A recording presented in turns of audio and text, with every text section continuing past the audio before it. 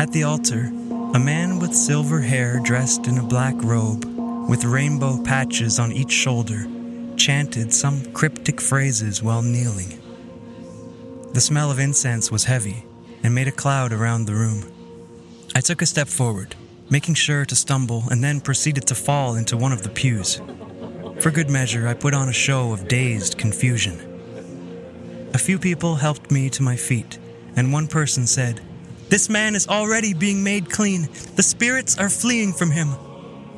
Posing as an ignoramus, I fervently nodded. My body began to shake, and my fingers twitched as I made my way to the altar, giving them the present every heathen desires most, their righteous holiness. This has been The Little Town of Rainbow. New episodes are released weekly and is available wherever you listen to podcasts. And if you like The Little Town of Rainbow, please share with your friends. It helps independent creators to reach an audience and continue to tell stories for free. Thank you.